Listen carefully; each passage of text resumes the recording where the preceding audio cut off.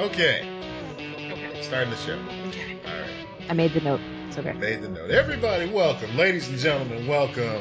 Boys and girls, children of all ages, people of non-conforming sexual orientations and genders. Welcome to Lex and Matt's Excellent Adventure. I'm Matt Peters. I'm Lex Lutz. That you are. And tonight, or whenever you're listening, I don't give a fuck, we're joined by the one and only D. Peters. Hey, everybody. What's Yeah. up? Hi. Right. So how's everybody doing tonight? Good. This Good. episode just became hella cute. Because, like, you two are in it now. I enjoyed that episode with you guys so much. It was really Oh, thank you. We enjoyed making it. You Yes. know, we love talking about snack food and being all cute and shit. Yeah, Yeah. it works. It works. You know what's not cute? I've had the Shia LaBeouf song stuck in my head Really? for the past several days. That's great. Are you Wait. you're familiar with the Shia LaBeouf song, right? What? No, what is this? Oh, man. This is great. Okay. I might so, know, but it doesn't sound familiar right now. It's this weird, like, kind of, I don't want to ruin it, right? So, it's this song, basically, this production, it's a stage production, music video sort of thing, that tells a story of how just a random person got in a fight to the death with Shia LaBeouf. Okay. Yeah. And it's just batshit crazy. It's So the how did this best. get stuck in your head? Because it's a great song. Okay. Makes But sense. the reason it's been stuck in my head is because I noticed that it's got a lot in common with, like, the beat and delivery of Busta Rhymes' Give Me Some More. And so now it's like the lyrics are getting mixed up in my head. Oh no. Someone pointed that out to a friend of mine pointed out that, like, this song from the Book of Mormon musical was basically just a song from Wicked, like one of the most popular songs from Wicked, and then, like, showed me a YouTube video, and I couldn't not hear it anymore. Like, it. So I understand what you're saying, where it, like, gets in your brain, you're like, no, I can't. This is it. All right. Yeah. This is my life now. I love Busta Rhymes. I've been a big fan of Busta's for years and years and years because his delivery and his lyrical stylings are just so clever. You just can't help but just smile as you listen along. It's so good. Like, and he's so malleable too. His lyrics just fit over so many different beats. Like, there's this album from this group called Team Teamwork, or it might just be a guy. I don't know. Anyway, this production thing, Team Teamwork, and all they did, they took Zelda songs and overlaid hip hop verses over it. And there's straight up, just like from Ocarina of Time, the Gerudo Valley song, and it's got, like, Busta Rhymes singing Throw the Water on Him. Yeah. And it's just it's the best. holy shit. It's just perfect. Like, the beat is just on time, and it's everything. It's everything. It is. So I feel like somebody should take the Shia LaBeouf song and overlay Give Me Some More. How people long had has enough this song Shia been out? LaBeouf. Because I bet that does exist. It's been a few years. Maybe I'm the Okay, only so crazy I one. bet that's on YouTube. It's Okay. the internet. It's got to exist, right? It's got to. Absolutely. We got to It look has it to. up. We got to look it up. So we'll get back to that. And of course, we'll post our results in the show notes for everybody to check out. What show notes, you may ask? Well, funny you should ask. Person who's speaking to their radio and or handheld device right now.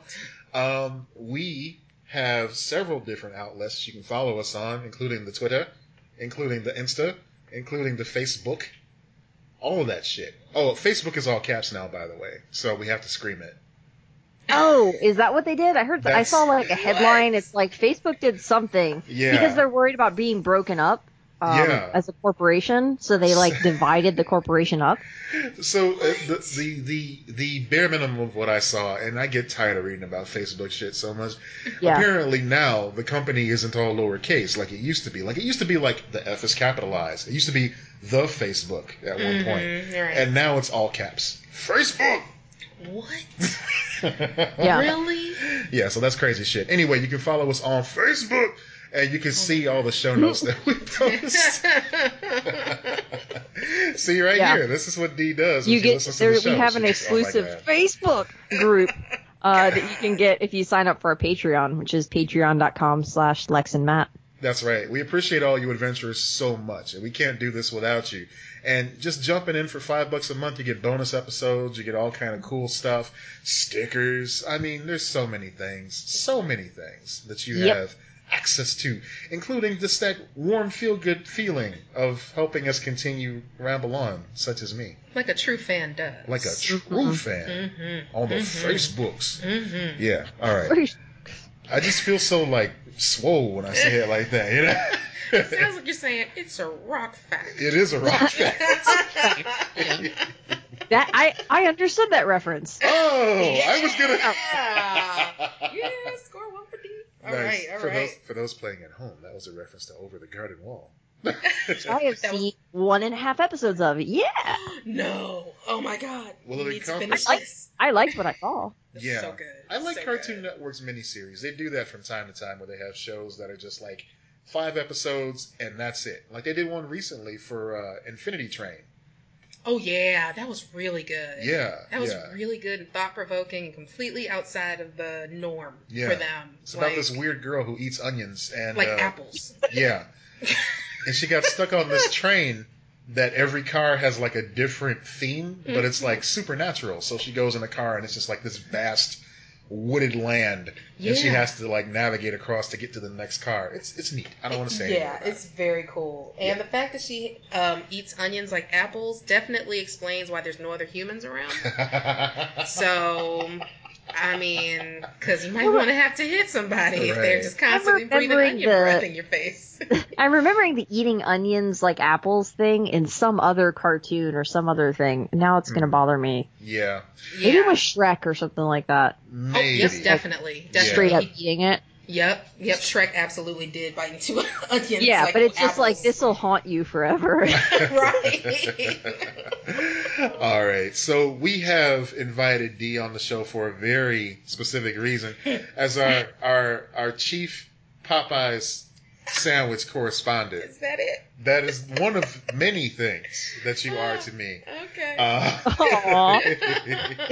Are you just reenacting your wedding vows? I know, Is that right? what this is? Yeah, I just called this shot like so many years ago. It's like, hey, Yeah. that chicken sandwich is gonna be fire. I want to lock this in. Second date, you were like, hey girl, you know what?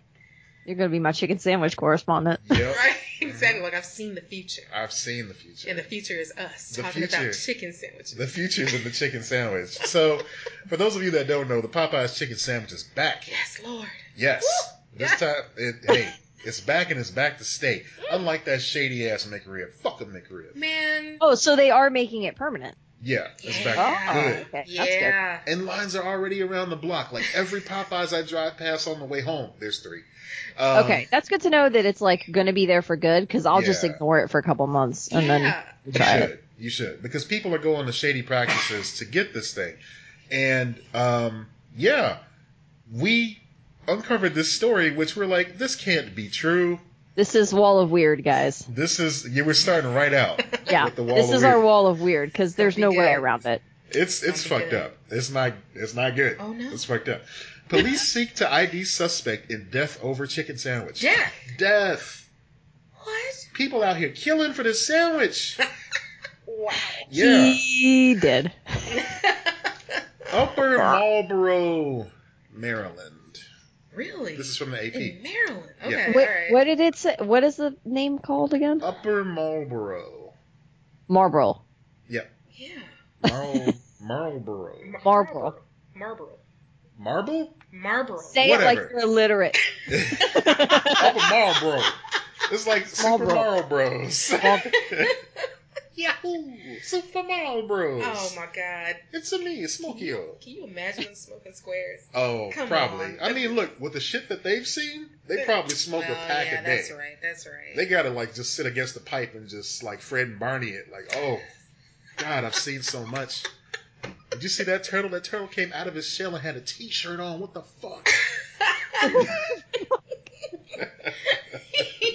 That just means he's walking around his house in a t-shirt all the I time. mean, That's all. he just comes out and he's all comfy and shit, and he's like, "The fuck, man, my house! You just stepped on my house and popped me out. You're right. At That's least he not had cool, on drawers. right? Well, does he? No, Yes. no, So he's Porky Pig in it. Upper Marlboro. Back on tap. Marlboro? Back on tap. No. Upper Marlboro is east of DC Okay. and south of Baltimore. So that is a sandwich right there of mayhem. Yeah. Okay, so a man who had been cutting in a line for chicken sandwiches, at a crowded Popeyes restaurant in Maryland was stabbed to death by another customer who confronted him, police said Tuesday. Prince George's County Police Chief Hank's Polish name. Oh, God. Wow. Stawinski.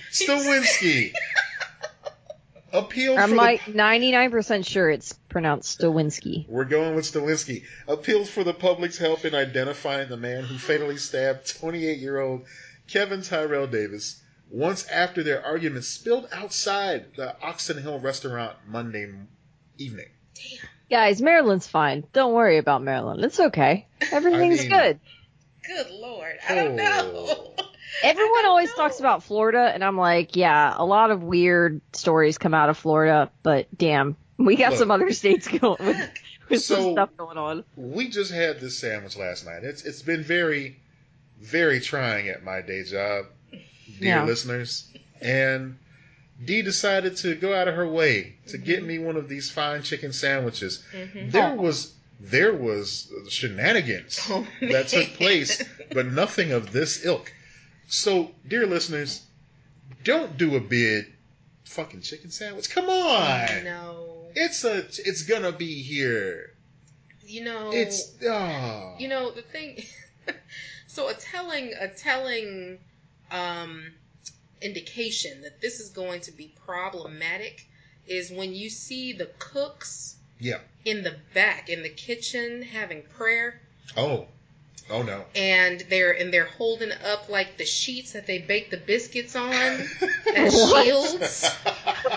You know, like you know, like I mean, it has been a trial and a tribulation to all of them, to struggling through trying to provide these chicken sandwiches to all these people. And another thing too, even if you go and get the chicken sandwich and you don't even have to deal with a line or whatever, be nice to all of the people working there, even if they're not nice to you. That is a hard job. Yeah. Don't act like you're better than them. Don't be an asshole. Be nice. They thank you.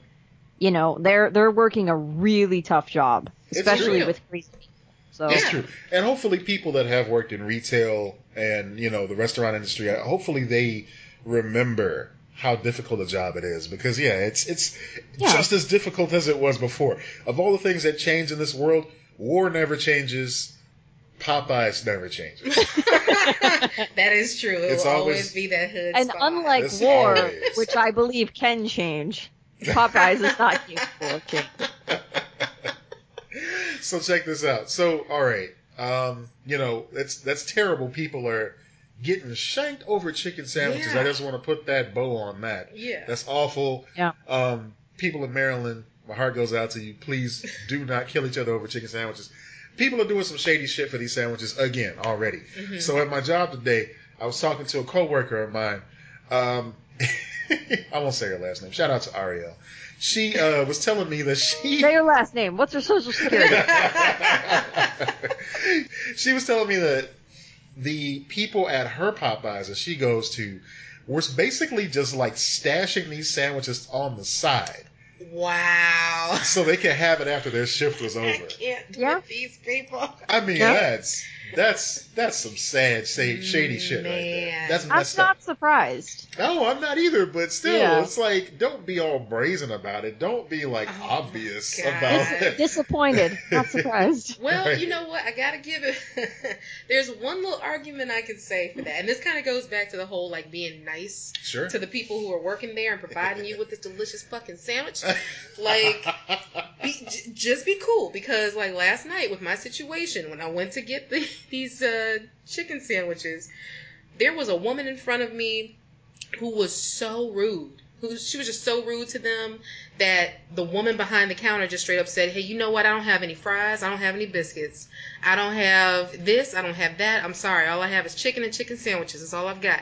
And this lady was just like, fine, whatever. And she left.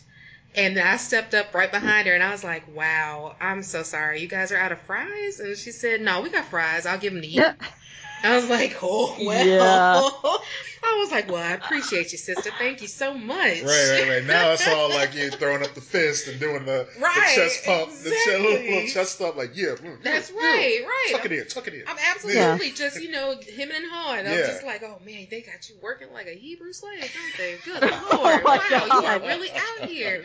How long you been on your shift? Like 12 hours? What's going on? Yeah. Girl, same. I'm so sorry. Right. Girl. Like, your nails are so dope, girl. Yeah. Oh, you are doing so well out here making this chicken with some bomb-ass nails. I get so much traction out of that. Yes. I get like, if somebody got nice nails, compliment the nails. There you go. 100% of the time, you will get a good reaction. Yep, guaranteed. Take my word. It doesn't matter the venue. Nope.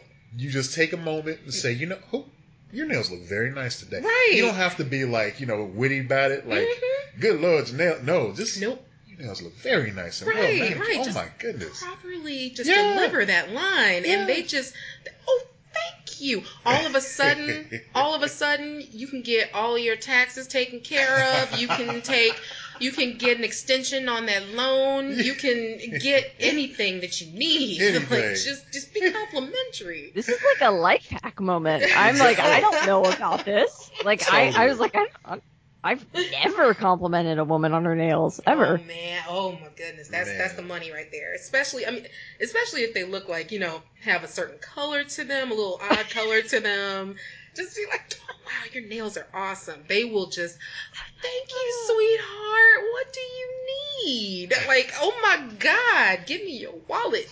Will you give it to me? Girl, you said my nails were cute. Yeah, here you go. Like, no problem. And what's funny is saying that, I never even thought about that before, but like, that's a compliment that you can give that's like completely respectful and like not gross in it. Like that, like you can say that, guy, girl, whatever, and it's not a thing. Like, exactly. You're not being like a creep. Right. Like it can't be misconstrued. It's just straight up. Like it's just acknowledging, like, yeah, you put effort into that. That's great. Exactly. You see somebody with nice nails, shout out to the nails. Yes. That's all I'm saying. Yes. As I'm typing this, okay. A friend of mine who I interact with on Twitter, at the Dazzling One, says, "I regret to inform you that the Popeyes chicken sandwich does still slap. I would actually like another one right now." Yes. It's true. I just had one yesterday. Yep. I want another one right now. We just had dinner. We were discussing delicious, this. Yeah. And it was satisfying. Yeah. And wholesome and healthy. I still want a chicken sandwich right now. I know. Exactly. Lex, we wiped our mouths off last night, and then we started talking about the next time we're getting this chicken sandwich. This is serious thing. This is an addiction, and we are acknowledging this. It is. I believe you, and I kind of support you. I'm a little bit worried, but like I do support you. I mean, as long as we throw some broccoli in there every now and then, it's fine. Yeah, just break up the fat a little, but just like sighing while you're eating, like the broccoli. Oh God. Take a walk in a have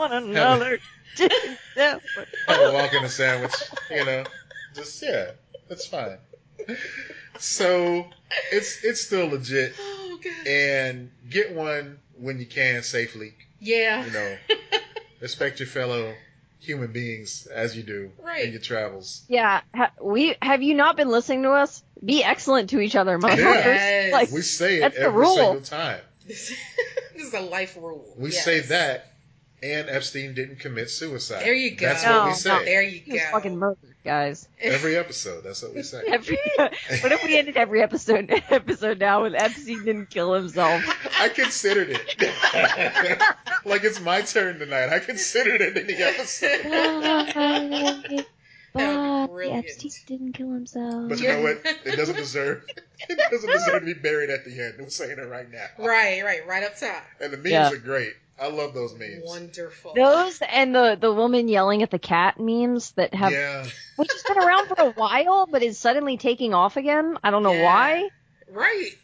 Like, they're just killing me lately. It's so good. It's so good. I don't even know who that woman is. I just like... She's a real housewife. Oh, Ryan sent me one. And what is the cat part, though? Like, is that... Okay. I honestly think it was just a fucked up picture that somebody took of their cat.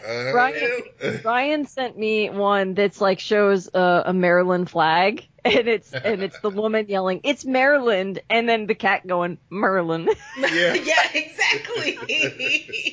Right, we kill me. Jesus. Yes, it's like out here we have somebody we have one where it's like the lady saying it's Garfield Boulevard. It's Garfield Boulevard, and the cat says, "Nah, that's 55th." Yeah, like that's how it is. Man, and it just, that is a super local reference. Yeah. Thank you. We could put that hashtag Chicago podcast on this episode. There you go. With no guilt. My favorite one that I've seen, it's the woman's going, "It's funeral program," and the cat goes, "Obituary." Obituary.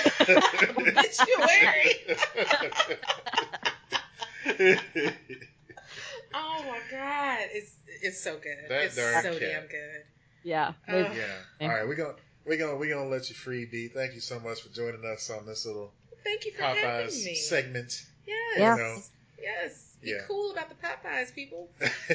Yeah, Matt was like, "Can we have D on?" I'm like, "Yes." Just well, thank you.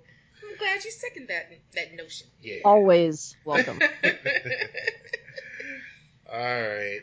Thanks, D. Be cool, good people. Bye. All right, I'm gonna call you right back. All right. Hello. Hey. Hey. I don't know what that is, D. Someone has found alcohol, apparently. She's singing house music and expecting me to know what it is. I know nothing of house music.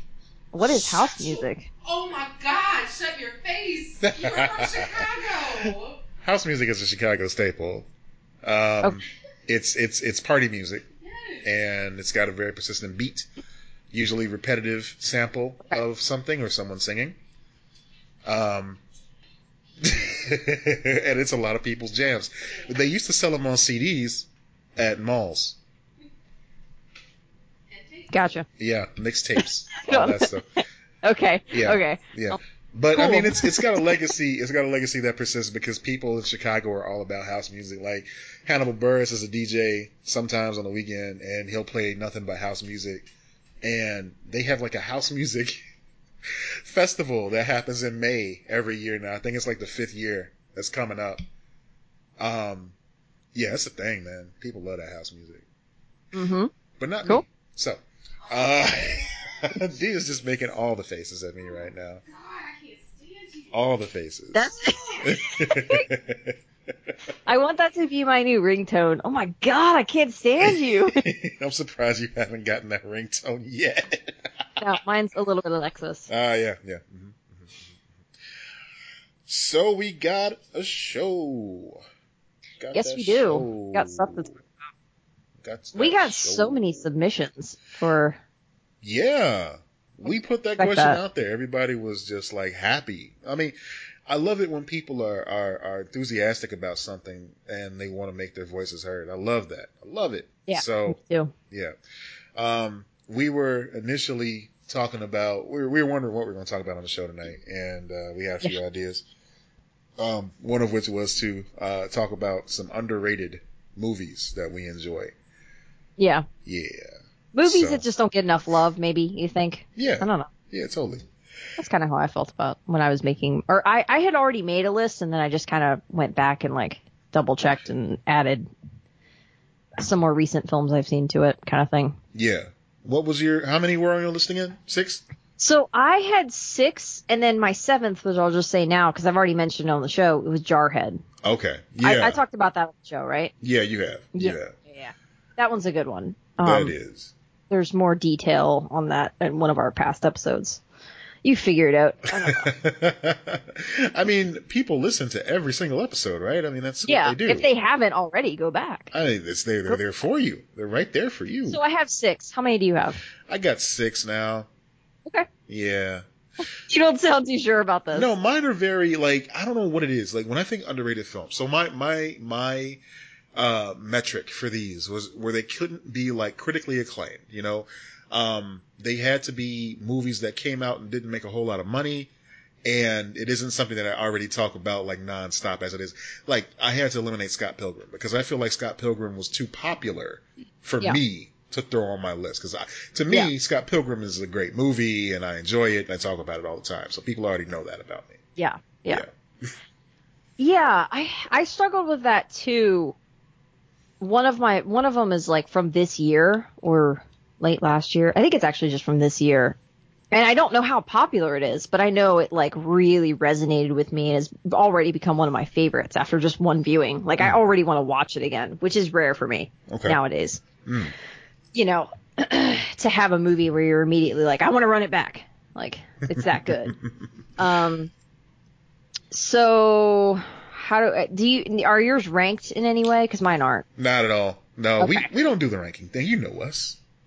Well, listen. I didn't think so, but I just wanted to double check. Okay, so I guess I'll start us off here. So the one that was released this year, I think. Okay. Maybe late last year. And I just recently watched it, and holy shit, the writing in this movie, the performances, the direction, the music. Booksmart? Have you seen Booksmart yet? No. Oh, you know what? We talked about that. No, I didn't see it though. Oh my God. It's so good. Yeah, that's definitely underrated because it seems like it just kind of came and went. It was so heavily advertised, but yeah, it seems like after it came out. I think that it was always going to struggle to a degree because it was like, it's not like it is an R-rated film, so it's always going to have that threshold to try to overcome. Yeah. And selling a teenage girl movie is going to be easier if it's PG-13. Mm-hmm. They didn't do that. But that's what I loved about it because there are so many R-rated guy movies that are teen films. You know, to be honest, I thought we were going to get a lot more of those type of like woman ensemble type comedy films, the female-led films, after Bridesmaids. But it seems like we didn't really get that wellspring, and I was disappointed. Because they viewed Bridesmaids as the exception, not the rule. Man. Like that is how these if they do well. I mean, it's the same with like, you know, I mean, it's changing a little bit, but like successful black-led films, like Jordan Peele doing Get Out, for example. Like it's a more recent one, but like he would be the exception, not the rule. Like, you know, by that, it's just constantly underrating women and minorities. In the industry, unfortunately. Yeah. It's funny you bring that up because one of my underrated movies is one that I can't really talk about too much beyond what people already know. And that movie was directed by Boots Riley, starring Lakeith Stanfield. Sorry to Bother You. I still haven't seen that. Yeah, that's... I need to. So you can't talk about it because it will give away, like, plot points? I can't talk about it because it's an experience that you need to have. And I want everybody listening who is cool to check this movie out. Like, all right, so if you are someone that watches Atlanta, then you will absolutely love this film. If you love anything else that Zazie Beetz has been in, she's in this as well, you will like this film. It is an art house type of film. Basically, what they showed in the previews is just the tip of the iceberg. It's Lakeith Stanfield. He works in one of those call center type jobs, and one of his coworkers teaches him that he has to have a certain type of voice to get ahead, and that voice is portrayed by a couple different white actors, but it's just like the super nerdy type of like, you know, you can trust me to walk a grandmother across the street, but it's like David Cross and Patton Oswalt. Okay. I remember the trailer for it where it's like it looked super weird, not in a bad way, but like just weird. Yeah, it's super weird, and I think that's why it needs to be experienced. Like Lakeith Stanfield he's absolutely an underrated actor. He's kind of got that vibe like a Charlie Chaplin, where he can just act in a way where he doesn't have to really say anything, but it's just his movements and his facial expressions tell a whole story, you know? Yeah. That's so rare to find actors like that nowadays. Yeah. He's going to do something one day and it's just going to blow everybody away. It's going to be, he just needs that moment. He's had some great moments on Atlanta. He had some great moments in this movie as well, but he needs something where he's the focus and all eyes are on him. So for you, when you're thinking of an underrated film, and I guess this is kind of a question about films in general, but are you thinking about like story? Are you thinking about performance? Is it a little bit of everything? I consider it something where it's like, okay, there's a great movie that I saw and I don't hear anybody talking about it, right? Yes. So Rocky Horror Picture Show didn't make a lot of money, but everybody talks about it. It's a cult classic. Everybody knows Rocky Horror. Fight Club, same thing. Nobody saw it at the movies, but when it came out on video, everybody saw it and it became some weird fuckboy mantra. Office Space is the exact same way. Completely tanked. Yeah. So movies like that, underrated initially, but then become cult classics. I tried to leave them off of the list. These are just movies that I enjoy that I feel like more people should check out and recommend to others. Like this should be a cult classic or something like. But Sorry to Bother You is such a good movie. Carlin Meyer, the president of CNSC, she dressed as the character for Nerdoween this past year too. When did that come? Was it last year or was it the year before? 2018. So December 2018. Yep. Yeah, I thought it was still recent because that's why I haven't seen it yet. Yeah. But I think it's on Hulu now. Yeah, it's on home release. I know that, but I don't know where exactly. Looks like Amazon has it for $4. Thanks, Google. Okay. Creepy. No. Yeah. What's funny is I have 2 Brendan Fraser films on my list. Guys, we love Brendan Fraser on this show. We do. Like, he's the best. So I'm going to pick one of those films now. Okay. Did you ever see Blast from the Past? Oh, of course I saw Blast from the Past. I love that movie. Oh my God. It's so sweet and fun. And Adam is such a weirdo. And I remember just like watching that when I was younger. I watched that movie so many times, but I remember watching it when I was younger and being like, this is the greatest movie ever. Yeah. Because it was just, I liked this idea of this really sweet guy. And they've done this trope a lot with female characters where, female characters, and they have the actress come in, she doesn't know the world and she's completely lost. And then this guy has to save her. And it's like the White Knight thing. Yeah. Is like the whole, So it's like, okay, that story's been done and it's a little bit problematic now. But that aside, like what I liked was Blast from the Past completely reversed it and had this guy going out into the world and he has no concept of how to function. And then there's Alicia Silverstone, which once again, I love Alicia Silverstone. Like, it's just like Brendan Fraser. Like, I love this actress. And their chemistry, just everything about that movie was, it feels like the kind of movie that you're like, how did they make this? Was this movie ever made? Right. Because it's such a weird concept. It's interesting. I like Blast from the Past so much. I think it's a great movie. I'm just looking at like the budget for it, according to the report here. Yeah. $40 million.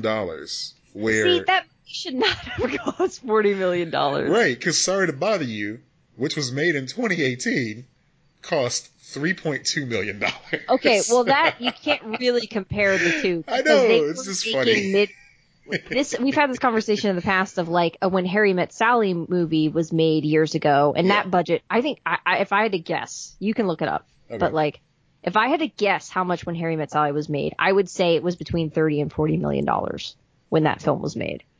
I mean, and that was a middle range film, and they just don't really do that anymore. They're either nothing movies like Sorry to Bother You, which is like under $10 million, or they're gigantic blockbusters. They're like $200 million. When Harry Met Sally cost $16 million. 16. Right. That is insane. That's surprising. Yeah, so like $40 million is too high for that movie. That movie should have cost about 20 to make. Blast from the Past. Yeah. And they would have made their profit back. Like it would have been way more successful. I'm sure it was because Brendan Fraser was like really in at that point. I'm sure he got a big paycheck. I'm sure Christopher Walken got a big paycheck. I mean, it's Brendan Fraser, Christopher Walken, Sissy Spacek, and Alicia Silverstone. Yeah.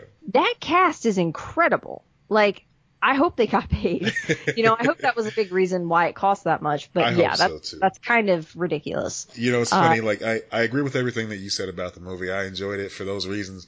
But I also just enjoyed how cute Sissy Spacek and Christopher Walken were in the bunker when they were raising Brendan Fraser. Yeah, so the whole concept of this movie, if you haven't seen it, is Christopher Walken and Sissy Spacek in the 1960s are kind of conspiracy type people thinking that the atom bomb is going to drop on them. Right. So they build a fallout shelter. And this was a thing that people did. They built fallout shelters to survive. So lines get crossed. They think that an atomic bomb went off on their house. Mm-hmm. So he had it set where automatic doors close for 30 years or something like that.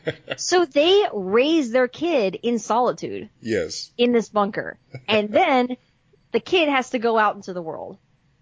It's such a great romantic comedy, family comedy. Like it's so good. It's like two movies. Like I would watch the whole movie is. of the family just raising him in the bunker. Like that's interesting to me. But they spent a really good amount of time doing that too. They did. And one little thing that I love is that the dad had the foresight to buy stock in Apple before they went in, and then he came out and everybody's super rich now because it did so well, of course. Yeah. Yeah, and it's just little things like it has vintage baseball cards and you know, but they're in great shape because he doesn't know they're worth anything, and he's completely innocent because he just has his parents that are both good people raising him in solitude. So he's, got the best manners in the world, and it's just a very interesting movie. Yeah.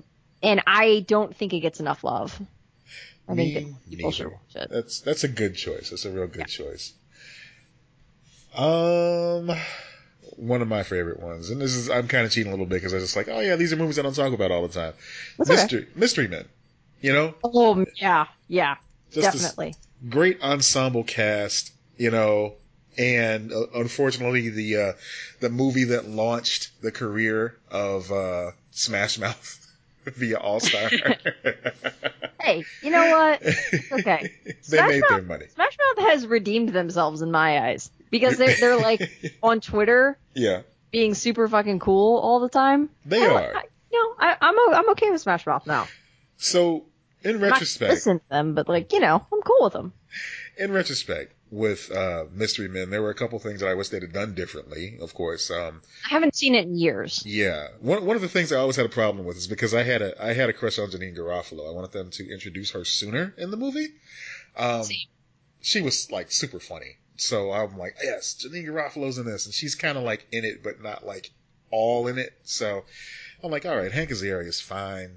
Paul Rubens is good, I guess. William H. Macy, though. William H. Macy stole the show for me just with that one line saying, "I shovel well." That was perfect. So Janeane Garofalo in Romy and Michelle is the one that always gets me, where I'm oh my God, she's this bitter, chain smoking. Yeah, I love Janeane Garofalo. That is a good choice. And yeah, I mean, I think that there are more people weirdly discovering Mystery Men now or talking about it more, because I have seen it mentioned a little bit. But yeah, not a lot of people saw that. That was a movie that you could bring up 10 years ago and nobody would know what you're talking about. Yeah, it it came out at a time that superhero movies weren't that big. It was already kind of making fun of the genre. It was based on a comic book called Flaming Carrot, where they didn't even include. Oh, I didn't know that. Yeah, so Bob Burton, who is a writer and illustrator, he made this comic book called Flaming Carrot, which is just literally about a man who has a giant flaming carrot as a mask. And, I mean, it's unwieldy. The stem of the carrot goes all the way, a foot above his head, and the tip of it is all the way down below his feet. Okay. I don't get the design, but it was just wacky enough for me to get into. I love the Tick, so it was like, okay, this is kind of the same vein. Yeah. But the artwork is so crude and the humor is just so like, you know, pin-up girl sort of like madcap noir action, that sort of thing, with this guy with a fiery carrot for a head. It was just nuts so. And when I heard they were coming out with a movie, I'm like, I gotta see this. And then he wasn't even in it. So, I mean, it shouldn't have worked. The cast is just so varied. Like, we mentioned Janeane Garofalo, William H. Macy, Paul Reubens, of course, you know, the former Pee Wee Herman, Hank Azaria, incredible voice actor from The Simpsons. But then you got, like, Kel Mitchell, you know? You got Tom Waits with his gravelly voice. I mean, it's so obscure. Yeah, you got the Goody Mob in there for some reason, with CeeLo. just a wide variety of people. Dane Cook, I guess he was important back then. So whatever. Anyway. No, that was before Dane Cook took off. Yeah, he must have just been on the come up. Because that's like late 90s, right? Yeah. Dane Cook didn't take off until like early 2000s, like 2003, 2004, something like that. So he was probably like still doing clubs and met some of these folks, and they just like, hey, come on down, do this one little, because he was not to say that Dane Cook wasn't doing anything then. It was pre like, let's put Dane Cook in every movie kind of thing, because he's the hot guy in town. Yeah. Whatever. There's this actor, Doug Jones, who is somebody that, you've seen him, or you've seen him acting, but you don't know who he is. He plays Abe Sapien in the Hellboy movies. He was in The Shape of the Water, of course. So he's way before all that. He played a character named Pencilhead in Mystery Men. I need to revisit Mystery Men. Yeah, I think it's critical viewing. Check it out. It's good stuff. I love it. It cost $33 million to make. Wow. Blast from the Past cost more money than Mystery Men. And Mystery Men had a flying bowling ball. Today. What? Yeah. I don't get movies.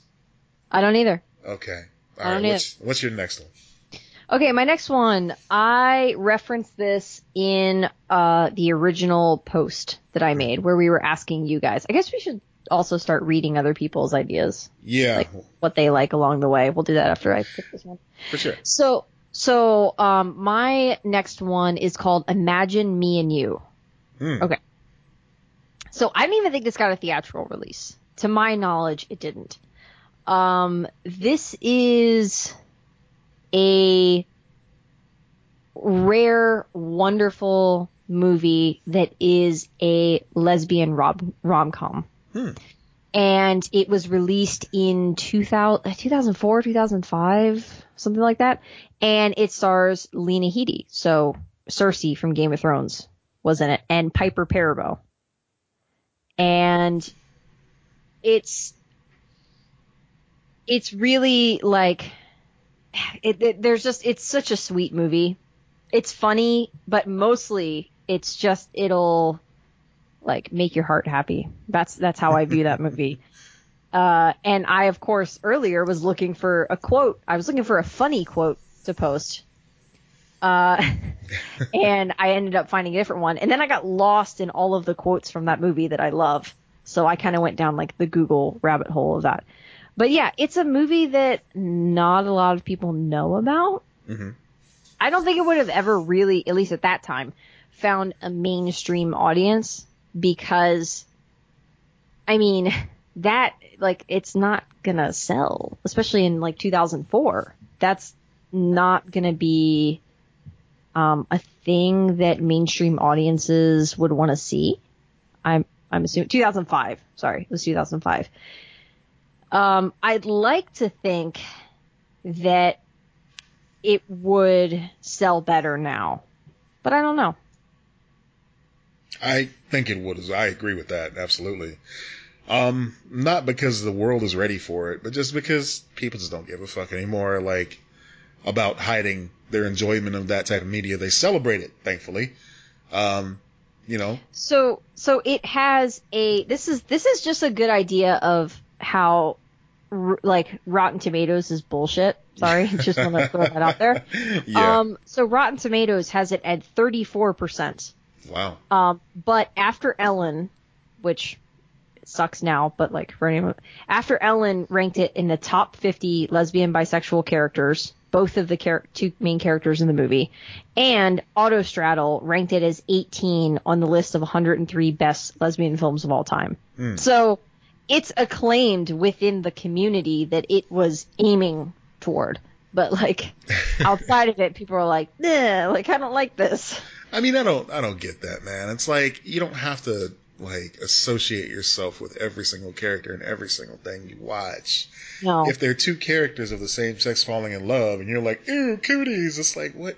Who are you? No, you can watch this movie, whether you're straight, gay, whatever. Like you can, male, female, you can watch this if you like rom-com type things. Yeah. Like and dramedy sort of. You can enjoy this movie. Like it's well done. And I still love it so much. I mean, I end up rewatching all these damn movies. Well, that's good. This is why we do this, but to give people ideas of what they should check out. And you love it so much that you're inspired to watch it again. That's great. Yeah. So let's check out some recommendations from our dear listeners, from adventurers like you. So for some of the people that made big lists, Matt, you can just kind of pick and choose if you want. Yeah. Okay. There's some, like, just pick some of your favorites if you want. Right. So Paul Calicote, he had a few. He had quite a few. Some of which I never heard of. Some of which I'm familiar with. I'm jealous. But have you heard of one of the ones that he mentioned, which is Pagemaster? Oh yeah, yeah. Okay, that was, good. Because Pagemaster was the shit. That was Macaulay Culkin's animated film where he was a book, right? Wasn't he a book?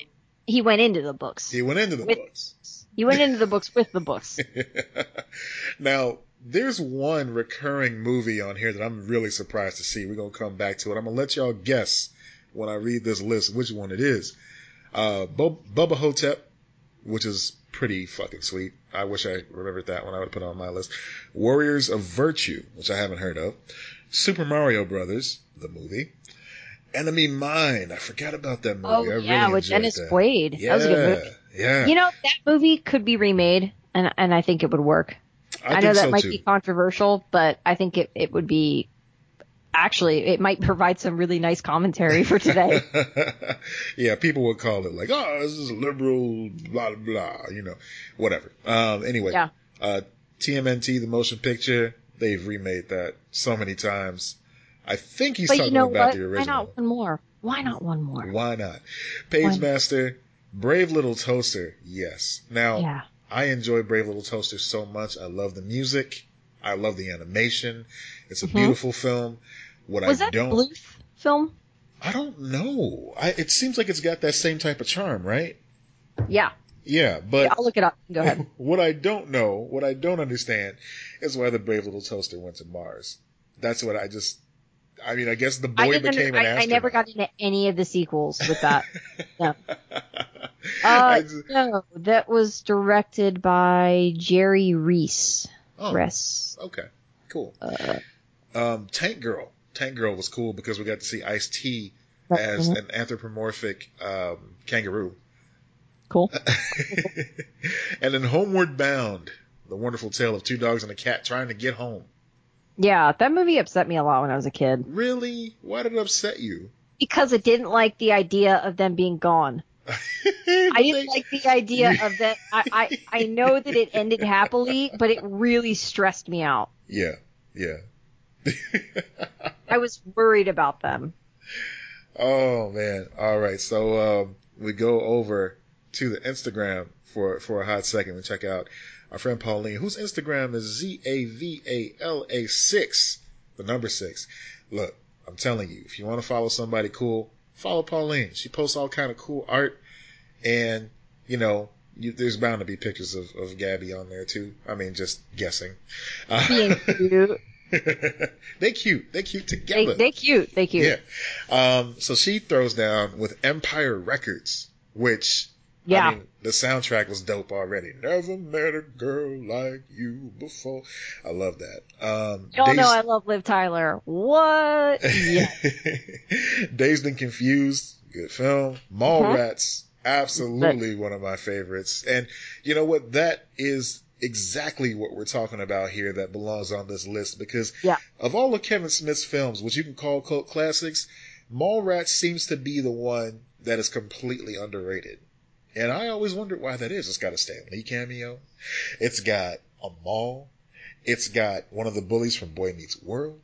It's got Jason Lee. It's got a little bit of everything. To be honest, I don't know. I really don't know. Yeah. Because I've always loved it too. I don't get it. I watched that movie, I think 3 times in a row with my little cousins, one weekend, and we were just like, we fell asleep during the third one, to be honest, to be fair. But those first 2 times, excellent. Good fun. Anyway. Yeah. Just One of the Guys and Go.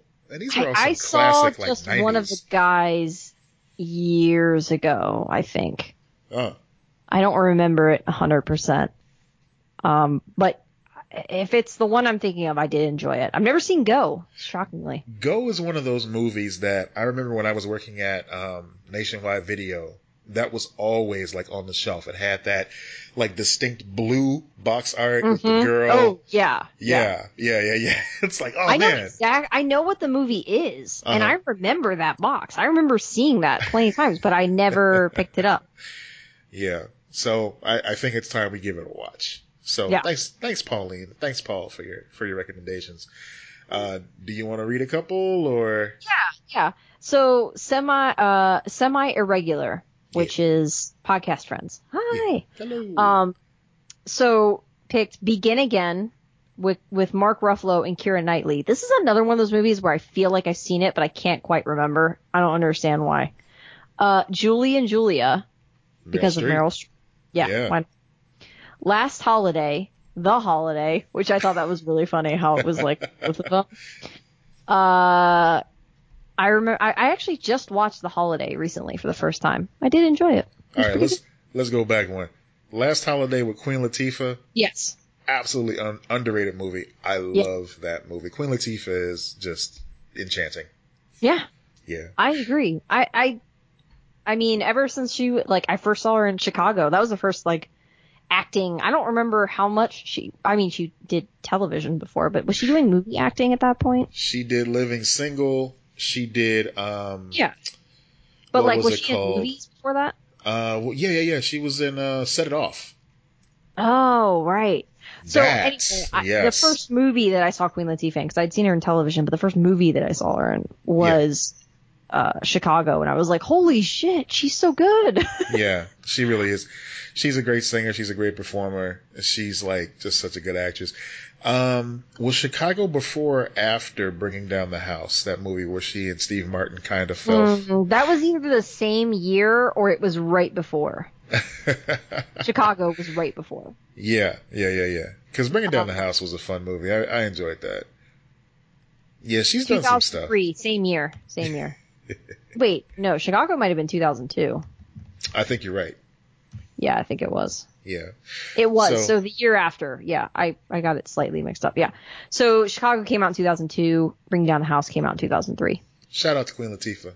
Shout out to Semi Irregular. Thank you for those recommendations. Yeah. They always come with good recommendations. And then last ones, I didn't finish. Swiss Army Man and then Fern Gully. I'm still on the fence about Swiss Army Man, and I want you to watch it so we can talk about it. Okay, I will get to it. Let's see. We also have Arturo. Ferngully was, I think that was a Bluth. Yeah. Yeah. I think so too. Yeah. Arturo, last one here. Okay. One of my favorite Jet Li movies, Unleashed. Yeah. Jet Li, definitely underrated. I mean, when you think about about Mario Brothers being a weirdly reoccurring thing here. Yeah. So Janelle Greenfield comes in hot with the Mario Brothers movie. And one that, it's interesting. I haven't thought about this in a while. Lady Vengeance. Sympathy for Lady Vengeance. It was a movie that came out. It's kind of like a trilogy. It was Mr. Vengeance, Sympathy for Lady Vengeance, and Old Boy. And Old Boy was the one that got all the attention because it had great action. Mm-hmm. And it's got this twist at the end that people... Not a fan. No, not a fan. Not a fan of it. No. I found out that twist ahead of time, and I was like, cool, I'm never going to watch this. Oh, okay. See, yeah. I mean, I can't. All right. I mean, if I didn't know beforehand and watched the movie and then that twist was revealed, I might have been different. Like sometimes that does ruin a movie for you. So yeah, and I mean, you know what? To be fair to movies like that, it happens a lot with those like Shakespearean type movies and like you know the British like well-to-do films and that sort of shit. So it's like okay, it happens here, and it's like nefarious. Like you. It just sounded like when I initially heard it. Yeah. And this might be too judgmental, but it sounded like a boy wrote this, and I don't want a lot. Like there was just something about that twist that I was like, ew. Yeah. I don't know. I mean, it's supposed to make you feel that way, though. So that's no, that's true. Yeah. This is also my like I couldn't sit through all the Saw movies kind of thing. Like I have my problems with certain things, and I'm like, no, don't do that, please don't. Yeah. I mean. Yeah, it's not for everybody, but it was an interesting film. Audition, I know that, but I can't think of what it's about. I think that was a straight to DVD type of movie. I'm pretty sure it was too. Yeah, I've never seen it. I know if I see the cover, maybe I can remember the cover. That's what's sad. Yeah, that's all you got. The rental, like. It was, I'm pretty sure it had like a woman with like her arm stretched out or something like that. Yeah, she got like a syringe in her hand. Yeah, that's what it is. So that came out in 99. That's one I'm not familiar with, but like you, I've seen this cover before. Yeah, it was just one of those that was always there. Yeah, it's a Korean horror movie. I'm sure Dee has seen it, but she's in the land of The Voice right now, watching Darius Rucker train some performers, so she's gone to us. All right. You and me, we come from different worlds. I'm done. That was I hate that. I'm sorry. I know all the words to that song. Yeah. You fucking would. Yeah. That's okay. I know way more Shania Twain lyrics than anyone should. Well, thank you for meeting me halfway. Yeah. Oh man. Guess what? We're all shamed in this game. Yeah. Now there was, we'll come back to that. So that's that. Thank you for everybody for writing in. These are some great answers.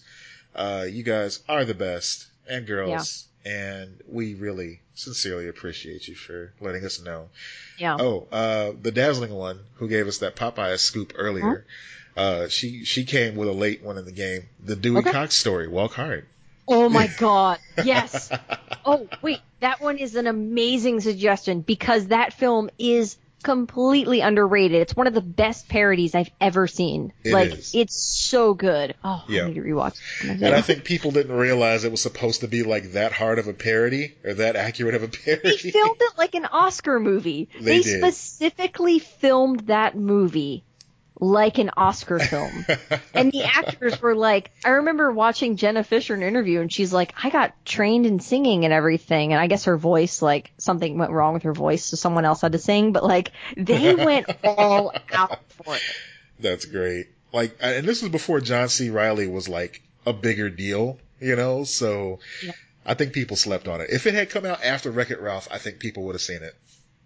What's funny is Walk Hard. There was a whole Rolling Stone article a couple years back about how Walk Hard ruined those movies. Like they did not make those movies for years, and then just now that Bohemian Rhapsody brought it back, and now it's a thing again. Yeah. But it's like if you watch Bohemian Rhapsody, it's the same through line that all of those movies had for several years there. It's got those same tropes. Yep. Yeah. Oh God, Bohemian Rhapsody is particularly bad about it. Look. I'm not going to lie. I don't recommend Bohemian Rhapsody. I do recommend Rocket Man. I think Rocket Man was what Bohemian Rhapsody should have been. Now, I saw that Rocket Man is on Plex, so I got to check that out. So it's there, yeah. What I don't recommend, and I've been meaning to warn you about this, and I'm going to do it on mic so everybody knows, Prairie Home Companion, disappointing. Mm-hmm. Don't waste your time. It's been a few years. That one for me, but it's real bad. That and the fact that we know that Garrison Keillor was a weirdo now too, you know? Yeah. It just, he ruined that industry. That whole fucking brand, he ruined. I mean, I used to love Prairie Home Companion. Love that shit. Yeah. And it's just gone. I know. It's sad. It's happened to a lot of good things. No more powdered milk. No more. It's gone. No more. Anywho. All right, so we still got a few more on our lists, right? I have 3 left. How many do you have? I think I have 3 as well. Okay. I got 4. Yeah, because you just went. Okay, so you do one then first. Okay. So mine is, this is going to be a fairly quick one because there's really not much to say about it besides it was enjoyable. So, okay. Folks may know I used to co-host a show called Digital Dumpster Diving with my buddy Dave Martin. We would take movies that were reviewed middle of the road on Netflix when they still showed you the rating, and we would watch them and figure out if they were worth your time or if they were trash. So we watched this movie called The Similars, and it is actually pretty dope. I was surprised by how much I enjoyed this movie. So the movie is it's all in Spanish, and it was released, I want to say, like 2015, and it is framed just like a Twilight Zone episode. Like, it's movie length, but it feels like a Twilight Zone episode. It's black and white, and all this wild stuff happens, but just the production of it, and you could tell it was all done on a shoestring budget, but that adds to the charm. And the effects are just so, like, quaint. It's like somebody just made this movie because they just love Twilight Zone. And it shows. It's called The Similars. It's on Netflix. Give it like an hour and a half of your time. You won't be disappointed. It'll at least give you something to talk about, but it's underrated. I don't hear anybody talk about this movie. The cover art is beautiful. And the production team that made it, and there's nobody of note in this movie, at least not that I've seen, do anything since then. But the production team is so great. Like, even when we tweeted out about it, when we covered it on Digital Dumpster Diving, they like retweeted us and were like, thank you for watching and stuff like that. Just real cool. So I guess that's kind of just like a little, a passion film for me as well. I enjoyed it, and it was a good time, and I think you'll enjoy it as well. I don't, we'll have to mention them when we make this post too, because I mean, no, seriously, always give little indie films shout outs like that, because that rules. I don't know anyone who was involved in this, so that's really great. Yeah, it's 2015. It's a Mexican supernatural thriller written by Isaac Ezban. And cool. I got nothing else on his resume that looks familiar to me, but man, he's got some passion. So yeah, check this out. That's great. Okay, so my next one. Which one? Let me do the other Brendan Fraser one. Yeah, let's hear it. School Ties. School Ties. Did you ever watch School Ties? I did.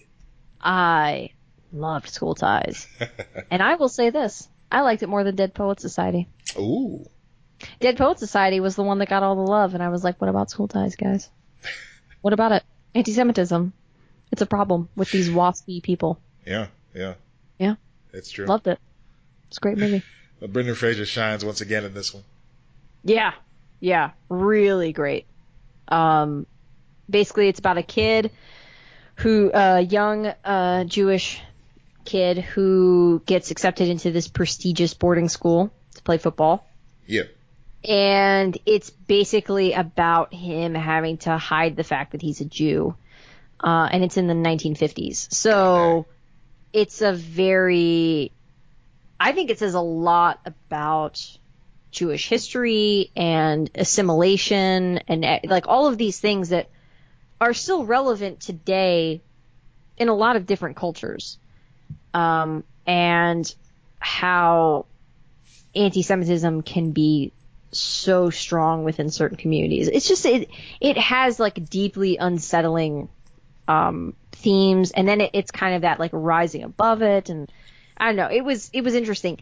And it wasn't a movie that was like, yeah, all of our problems are solved now. Like, it's not one of those movies that's just like, everything's great. It's like, no, things are kind of messed up. And it's about dealing with that. So I really love that movie. Yeah, I liked it too when it came out. It's one of those that it's not on top of my list, but if it's on, I watch it. Yeah. I don't think. So I think that a lot of underrated films are the ones that like you go back and rewatch. But it's one of those movies that I'm not saying like go rewatch it, but I think if you haven't seen it, I think you should watch it. I think it's worth your time. Definitely. All right. What you got? Okay. So, my next one. Now, I was reminded of this movie because of Dolomite. We talked about that a little bit last week. And I watched that, by the way. Oh, did you enjoy it? Yes, I did. Very much. Cool. And I forced my dad to watch it, too. Oh, really? And in the beginning, he was like, what is this? And then by the end, he went, that was based on a true story? Yeah. He didn't know it was a real thing. So he was like, oh, man, that was cool. Like, he actually ended up really loving it, too. So, of course, Dolomite was based on a true story. Yeah. And the character of Dolomite was one that was like always talking himself up and making all these outlandish stories about himself that no possible human man could accomplish. So this next movie, they took that concept and they separated the characters of the hype man and the actual legend himself. And that movie is Black Dynamite. I've never seen Black Dynamite. I know about it, but I've never seen it. For those that don't know about it, Black Dynamite is a parody of those old 70s blaxploitation films where you just get this bad motherfucker who can do karate and he's just got a fro and it is perfect and everything is just going his way and he's got his own theme song and everything and he's got this hype man named Bullhorn and Bullhorn is basically just like Dolomite. He's kind of like got a little pot belly going. He's not the most attractive man in the world, but he can talk some mad game. So they're always getting in all kind of fights. And so, of course, everything he says in rhyme. He's like, oh, you a corn-fed fool with a lot of muscle mass, but it's time for Bullhorn to get up in that ass. You know? Oh, my God. That is awesome. Man, and there's just so much about this movie that is just hilarious. And it's just like, you know, dealing with all these tropes that, you know, it's just taking it just right on the nose. It's like, yeah, this is a trope. We're going to shine a light on it. It makes fun of itself. Like there's a scene where he's talking to a bad guy and the boom mic is visible. And you're like, oh, that's a movie mistake. But no, like Michael Jai White, who's the star of the film, he's Black Dynamite. He looks up at it and like tries to kind of shoo it away a little bit. Mm-hmm. I do need, it's been on my list for a long time of like, cause I watched the trailer and I've seen clips of it, but I've never watched it all the way through. Like, or I've never sat down and watched the movie. Yeah, it's out there, man. It's so out there. It'll put a smile on your face. Like it's just so wild. I love that though. I love films that like get, you know, take risks like that and do something cool and different. Cedric Yarbrough is in it as well. He plays a side character named Chocolate Giddy Up. And I'm sorry, it's not Chocolate Giddy Up. He says it a certain way. It's Chocolate Giddy. He has to do it like that. And am I allowed to call you Chocolate Giddy Up now? I'm gonna have to run that by the wife. I don't know. No. We just had this Yarbrough. conversation earlier where we're like, there's no hetero, but can we? No, we're gonna have to veto this one. That's a hard veto. But Cedric Yarbrough, who's the black dude from Reno 911, he plays the pimp Chocolate Giddy Up, and Black Dynamite comes into this like pimp meeting or something like that. That's the best way to describe it. And he's like trying to tell them, yeah, I'm about to clean up the streets and no more guns, no more violence, no more drugs in the community. And he pipes in, he goes, but Black Dynamite, I sell drugs in the community. Like, not me, I'm your boy. Don't do. What year was this made again? Oh man, this is like, I want to say 2016, 2017. Oh, yeah. It's older than that. It's 2009. I'm old. Wow. Oh wow. Yeah. But yeah, it had its own spinoff into a cartoon that was on Adult Swim for a while. It was done by the same animation team, Madhouse, that did, Death Note, and I'm trying to think of the one Boondocks. I was just, I knew what Death Note was, so. Oh, cool. Yeah. No, I had a lot of friends were into that, tried to get me into that in high school, and I was like, I don't understand this. Yeah, that's a sad boy but anime. I like it because you like it, okay. I'm cool, I'm part of the team. No, it wasn't that. It was more of the like, I don't get this, but I'm like, cool. Neato. Yeah, it's definitely sad boy anime. But back to Black Dynamite, it's a great film and it should be checked out. I think it's really good. Yeah, that's a good choice because I know other people have recommended that in the past where it's like, yeah, this is a movie that you should not sleep on. Like, it's a good one. This one, I feel like if you know it, I'm going to be shocked. And I actually had a professor reference this movie the other day and I freaked out in class and everyone was like, fucking calm down. And I was like, I'm sorry, I've just never met I've only met like one other person who's seen this movie in my life. It's called Saved. Oh, you know what? I know about Saved. With Macaulay Culkin? Saved is like big. Person. Yeah. That's a big movie in the theater community. Yes. Absolutely. Yeah. So Saved is about a girl who's in or not Catholic school, it's like a Christian, like non-denomination Christian school. She's in this school and like they're super Bible thumping, ultra religious, and it's a dark comedy and satire, and she gets pregnant and like it's dealing with all of that. One of my favorite moments in that movie was because Mandy Moore was in it. And this was when Mandy Moore first started like breaking into acting. Yeah. Because she was just like a pop star before that, and then she fought really hard to like become an actress. Mandy Moore throws a Bible and she throws a Bible at this girl's back and she's like, I am filled with Christ's love. And just like, screaming at her, throwing and like it is so good. It will make you laugh. If you've ever been involved in like church or Christian school, like religious communities, and I don't know if it's true with other like types of religions and everything, but like you will recognize a lot of things and you will be like, I do not like this. I am in this picture. Like, you know, you will be like, oh no. I feel personally attacked. Yeah. Exactly. Like that. It's so good though. And it's so underrated. All your favorite, manic pixie dream girls are in this movie, like Jenna Malone. Mary Louise Parker. Mandy Moore. It's got a great cast. Yeah. Really great cast. But it's funny, just like all those girls who were like, just like, oh my god, you know, I wanted to be my girlfriend. By the way, I have 2 Jenna Malone movies on my list as well.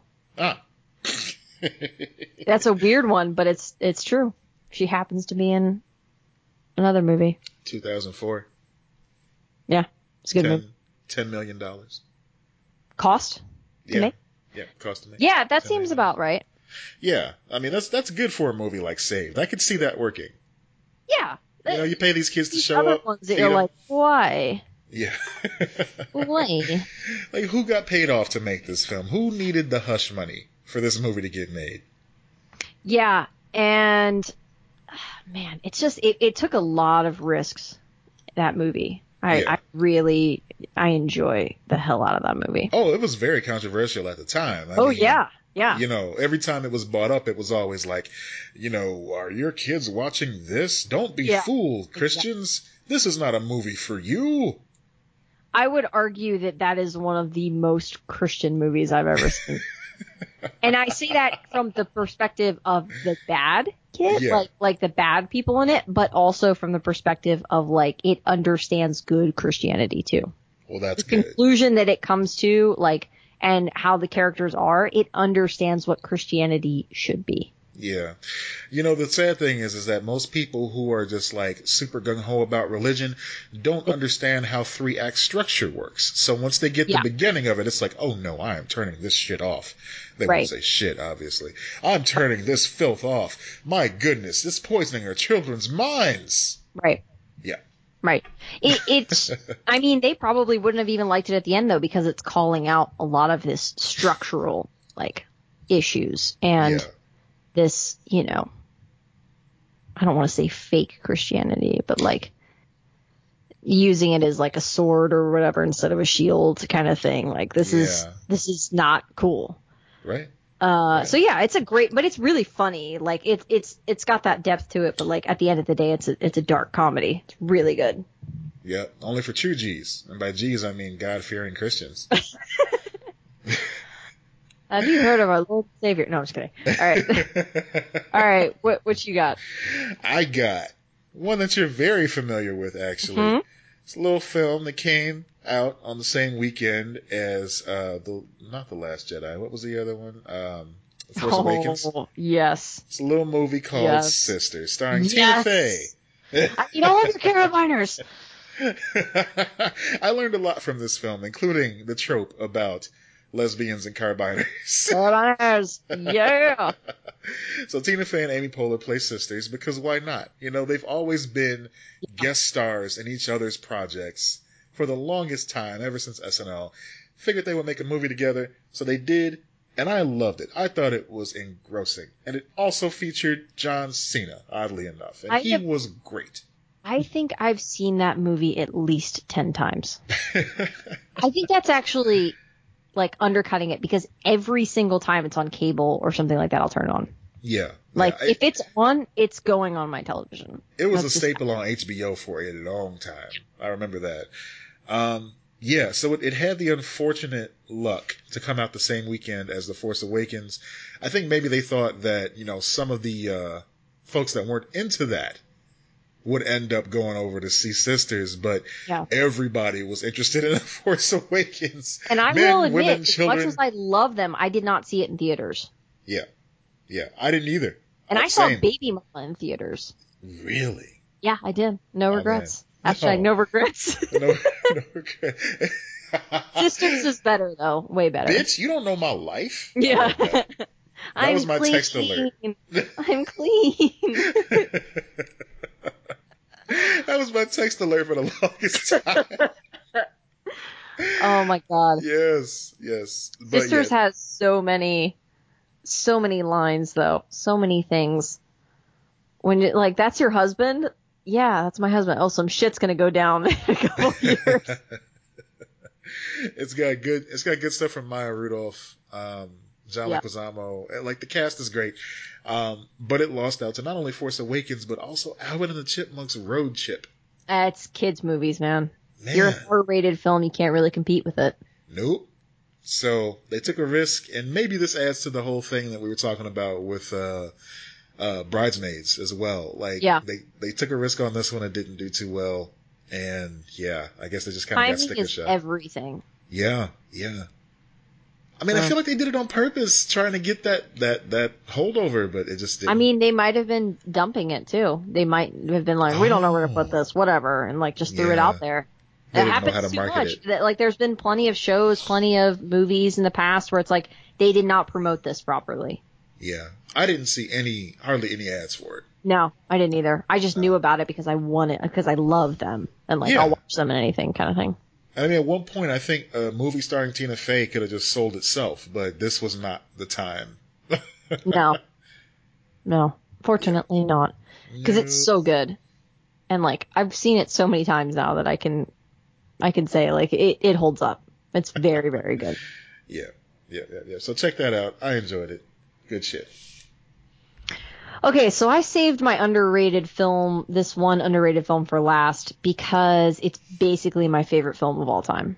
And nobody knows it, except for the people that over the course of many years, I have bought the DVD because it's not streaming anywhere.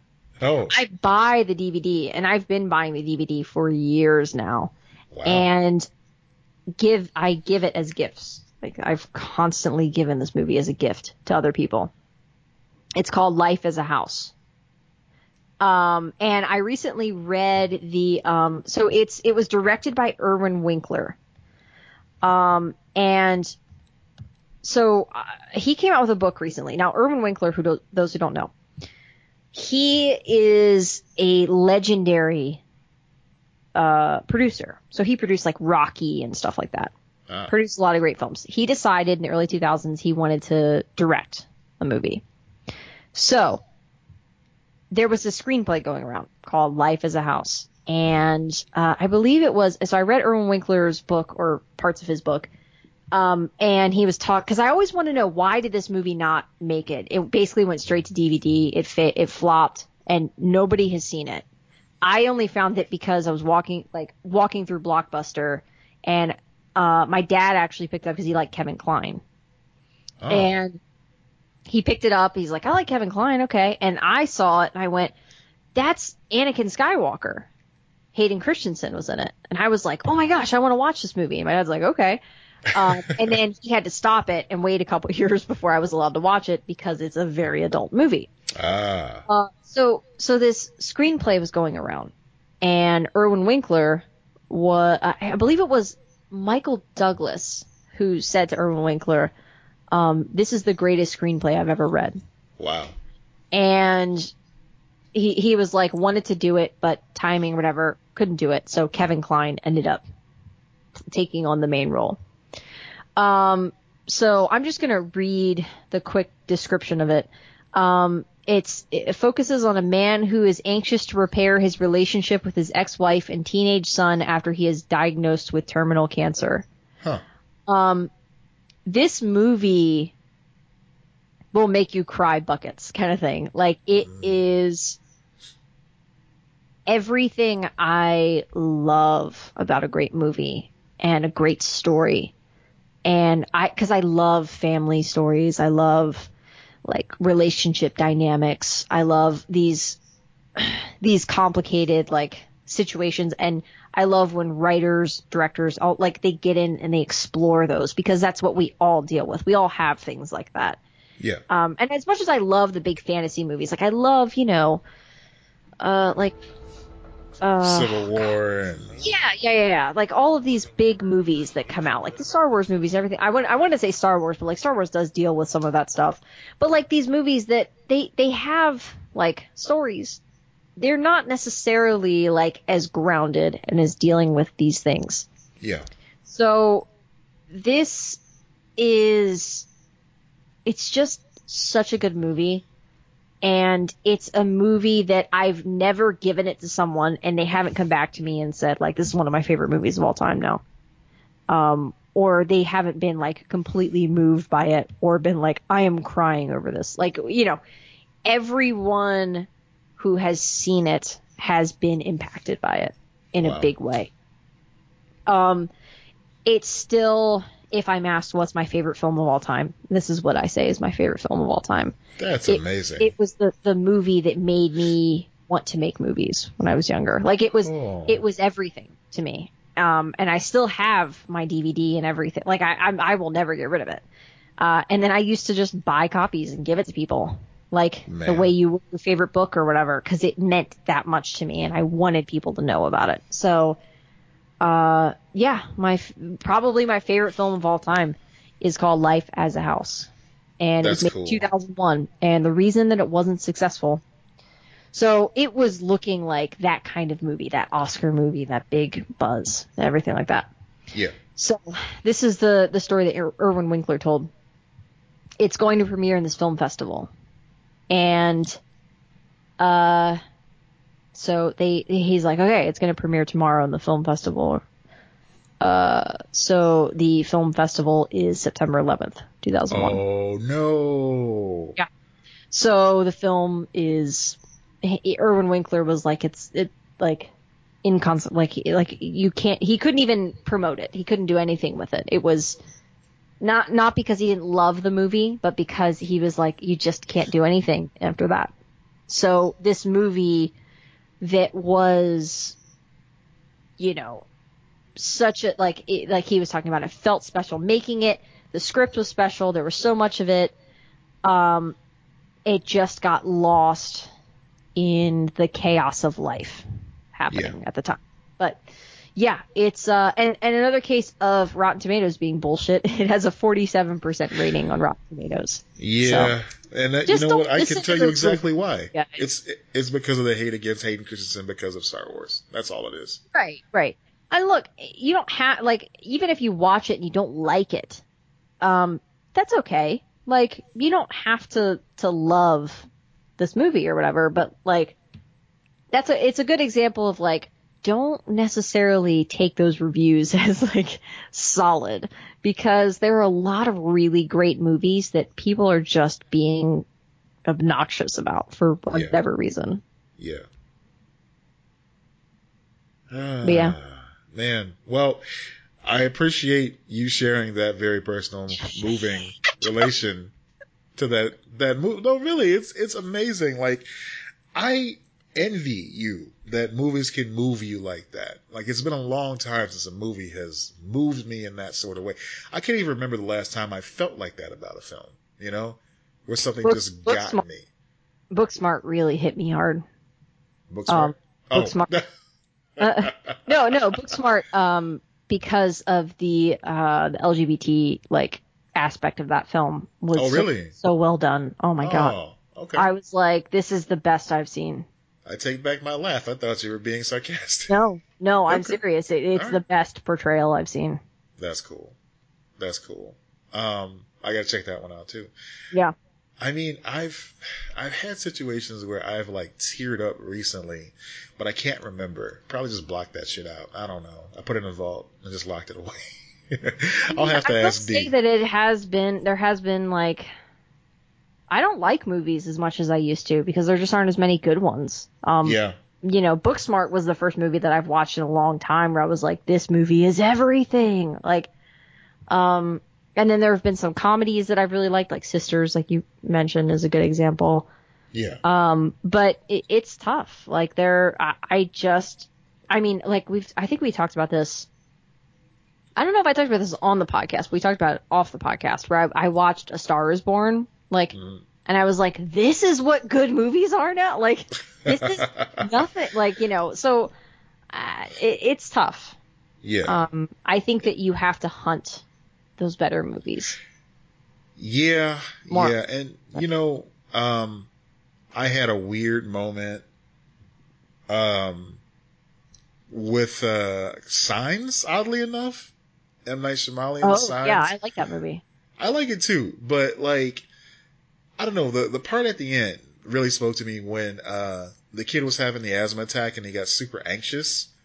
Oh yeah. Like that was so well done, and I could like feel that because I've been there before, not being chased by aliens obviously, but just having an asthma attack in a situation where it's like you don't know when you're going to get out of it. Like that shit hit home. That hit hard.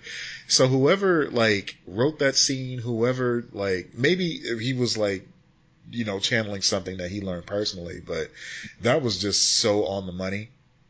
It just like cut me. I was like, wow, he got it. He understands what an asthma attack feels like. Okay, so I'm curious about the asthma attack scene. Is that like an accurate portrayal? Like, you said he got it, but like, is that realistic of like, you can control the breathing and like bring it back, or?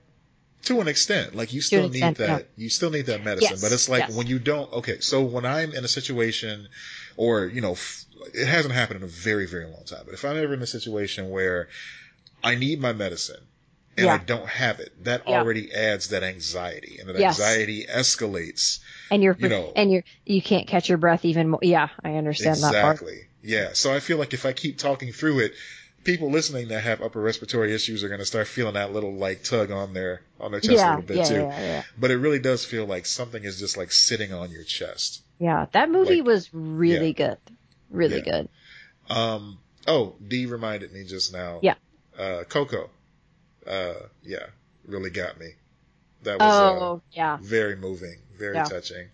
I feel like Pixar is cheating though, just because it's like they have it down to a science how to make it almost cry. Doesn't count. Yeah, it's just like, come on guys, you know you're gonna get me. I'm ready to cry. Yeah. I'm ready. When I go see a Pixar movie, even a Toy Story, I'm not even safe from Toy Story. Toy Story 3, which, I mean, spoilers obviously, people have seen it by now.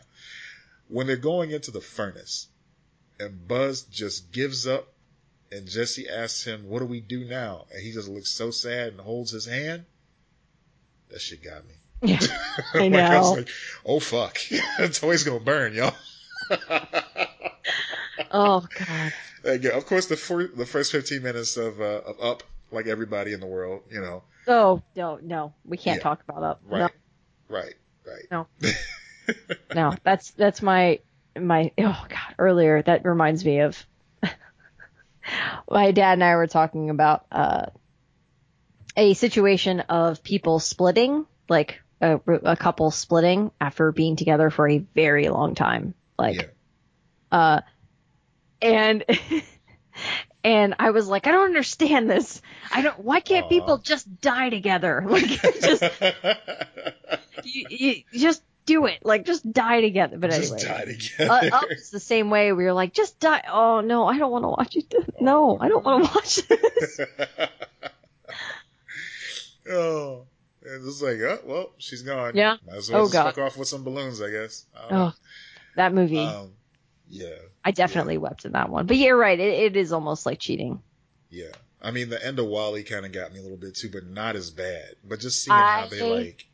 Wept so hard at the end of Lost. No, at the end of Lost. Oh, Lost. I was going to say WALL-E. I'm like, wow, you too. No. Okay. No. Did you cry at the finale of 6 Feet Under, though? I was inconsolable. Yeah. Like, don't get me wrong. I enjoyed the ride. That was a very entertaining, engaging, and just like, I cried a few times during the show. I mean, you know, when characters died, obviously. It's about a funeral home. You of course, characters died. Cry at the end during the finale. You need therapy. You need therapy. That's it. I don't know. Therapy. I don't know. I really disliked the main character by that point. I'm like, oh, you are dead inside. Yeah. He was dead inside. That was the problem. Yeah. Okay. You're talking about when they were, oh, no, yeah, I did. The finale. Yeah. Okay. That's what I'm talking about. The finale. When what's his face? Yeah. I mean, yeah. I don't want to spoil it for anybody else. But yeah, when they were showing all that. Yeah, all of it. All right. You got me. Yeah. That happened. I forgot. Because it seemed like once the main character was gone, that would be all of the show. Nope. There's more. Not with 6 Feet Under. So yeah, that got me at the end. I forgot about that. The drive. We'll just call it the drive. Yep. The drive. Yeah. Okay. Did you have any others? I can't remember. Yeah, I had one last one. And it's probably the polar opposite of the one that you just said. Tucker and Dale versus Evil, 2010. Oh my comedy God. Horror film. Yeah, I know that movie. I don't think I've seen it, but I know of it. It's a great fucking movie with two just well-meaning rednecks who live out in the middle of the woods not wanting to hurt a fly. And they keep encountering people that think that they're going to try to kill them, as, you know, normally would happen in like a situation like that. But no, they're trying to save these kids from the forces of evil. So it stars Tyler Labine. He's from Reaper, right? Yes, he played Sock on Reaper. And he was also in Zack and Miri Make a Porno. That's another one. I like that movie. Yeah. You know what? That's probably the most underrated of the Kevin Smith films, but I own it on Blu-ray. I thought it was dope. I would agree, actually. I think. Yeah. That's good. And then, of course, Alan Tudyk, who is criminally underrated in everything he does, even though he has been celebrated for characters that he's performed. It's still like, no, you don't respect Alan Tudyk enough for what he's done.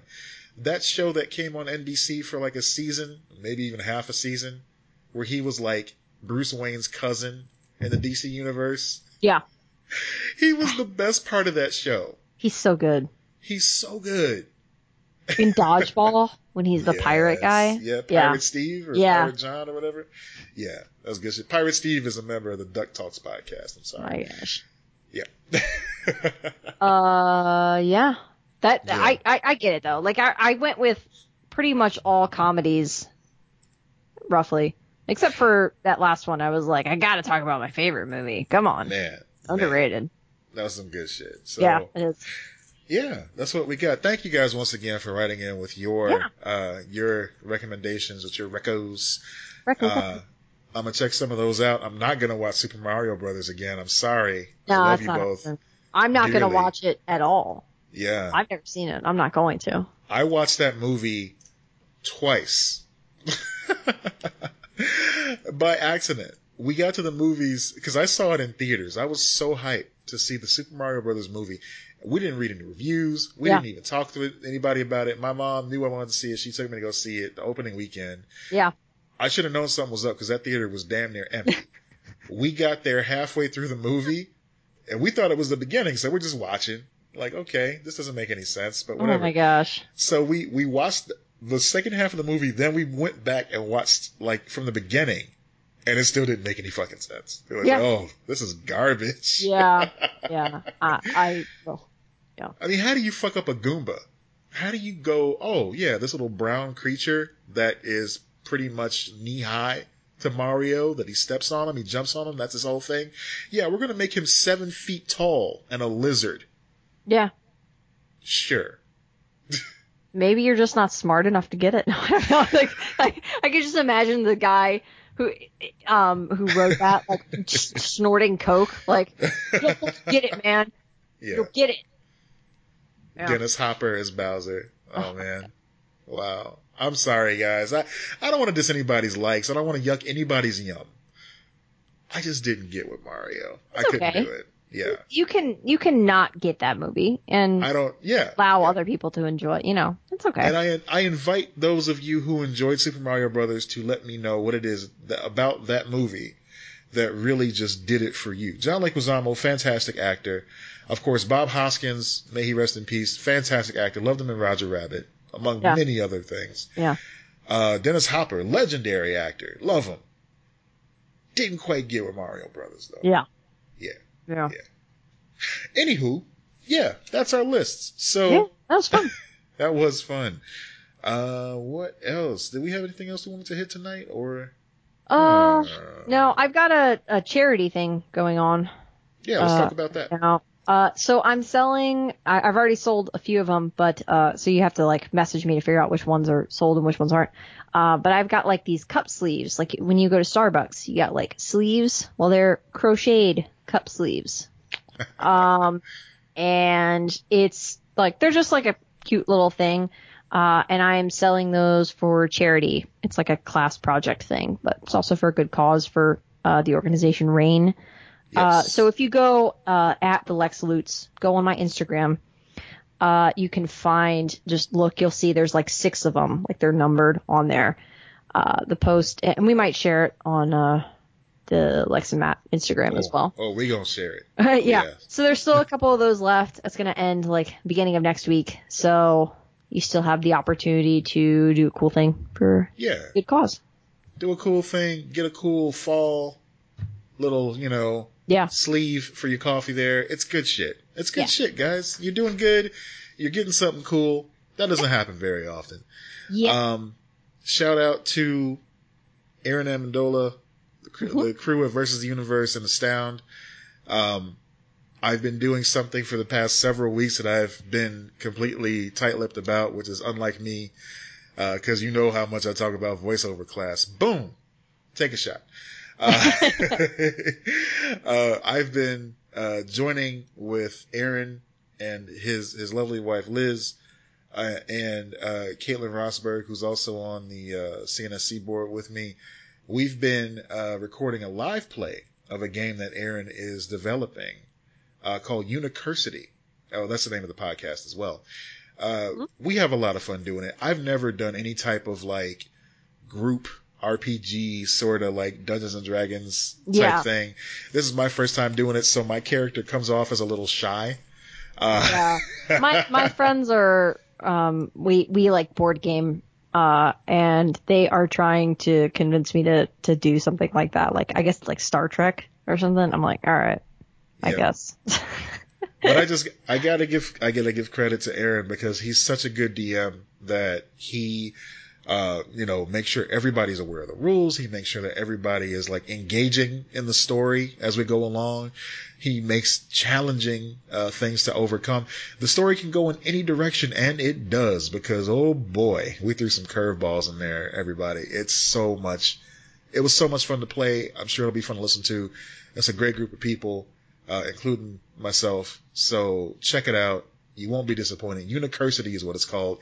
It's on all your podcatchers. The preview is out there now. If you want to hear me hamming it up on there, we got a little sneak peek.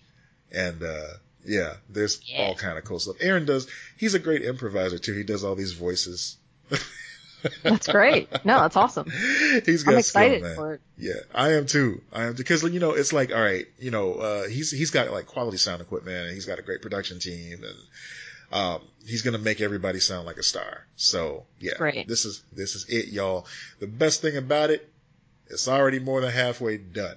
Yeah. And we love sharing like projects, even if we're not involved with it. So, you know, if you're cool, like making cool things, let us know. Yeah, let us know about your cool things. So we can promote the cool things. Yeah. Oh, one cool thing that I read about. Mm-hmm. And then we can just like wrap it up on that. It's this thing. I got a note from Netflix actually. Okay.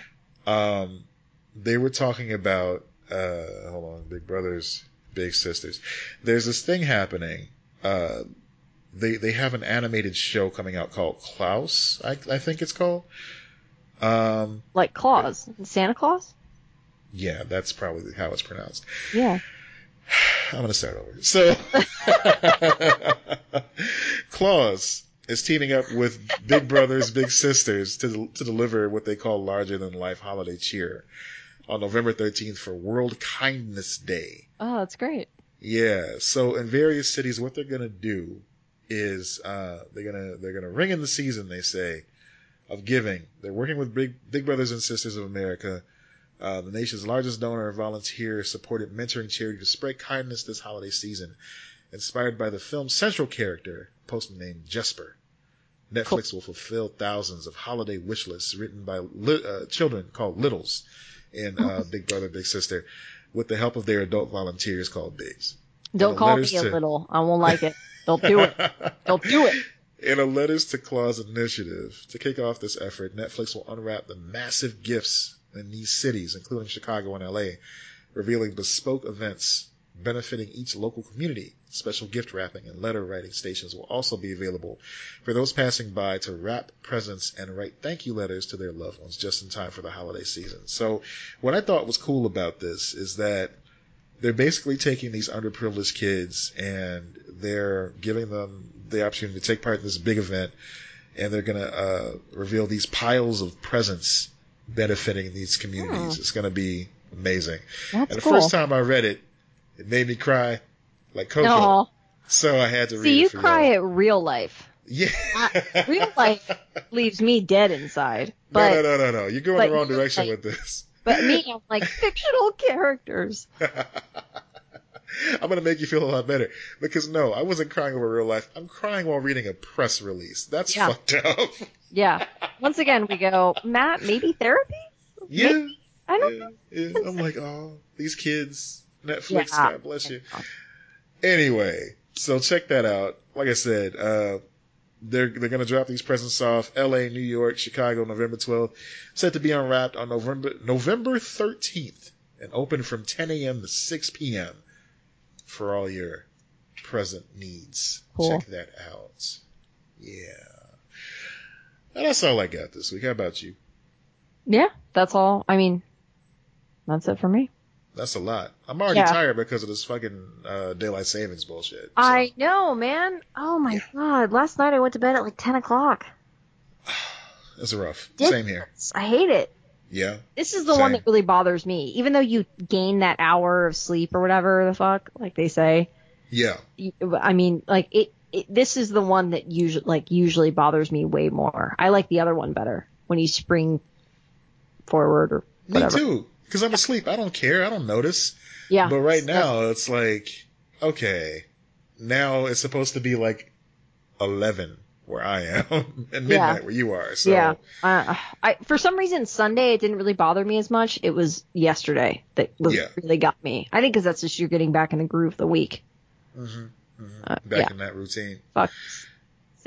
Daylight savings bullshit. We should just be on the other one. We should be on the spring one all the time. All the time. Deal with it. It's going to get dark earlier or later. It's cool. Deal. It doesn't matter. Like, Jesus, it doesn't matter. And there are cities that, like Indianapolis doesn't change, because, like, my aunt lives in Indianapolis. They don't change.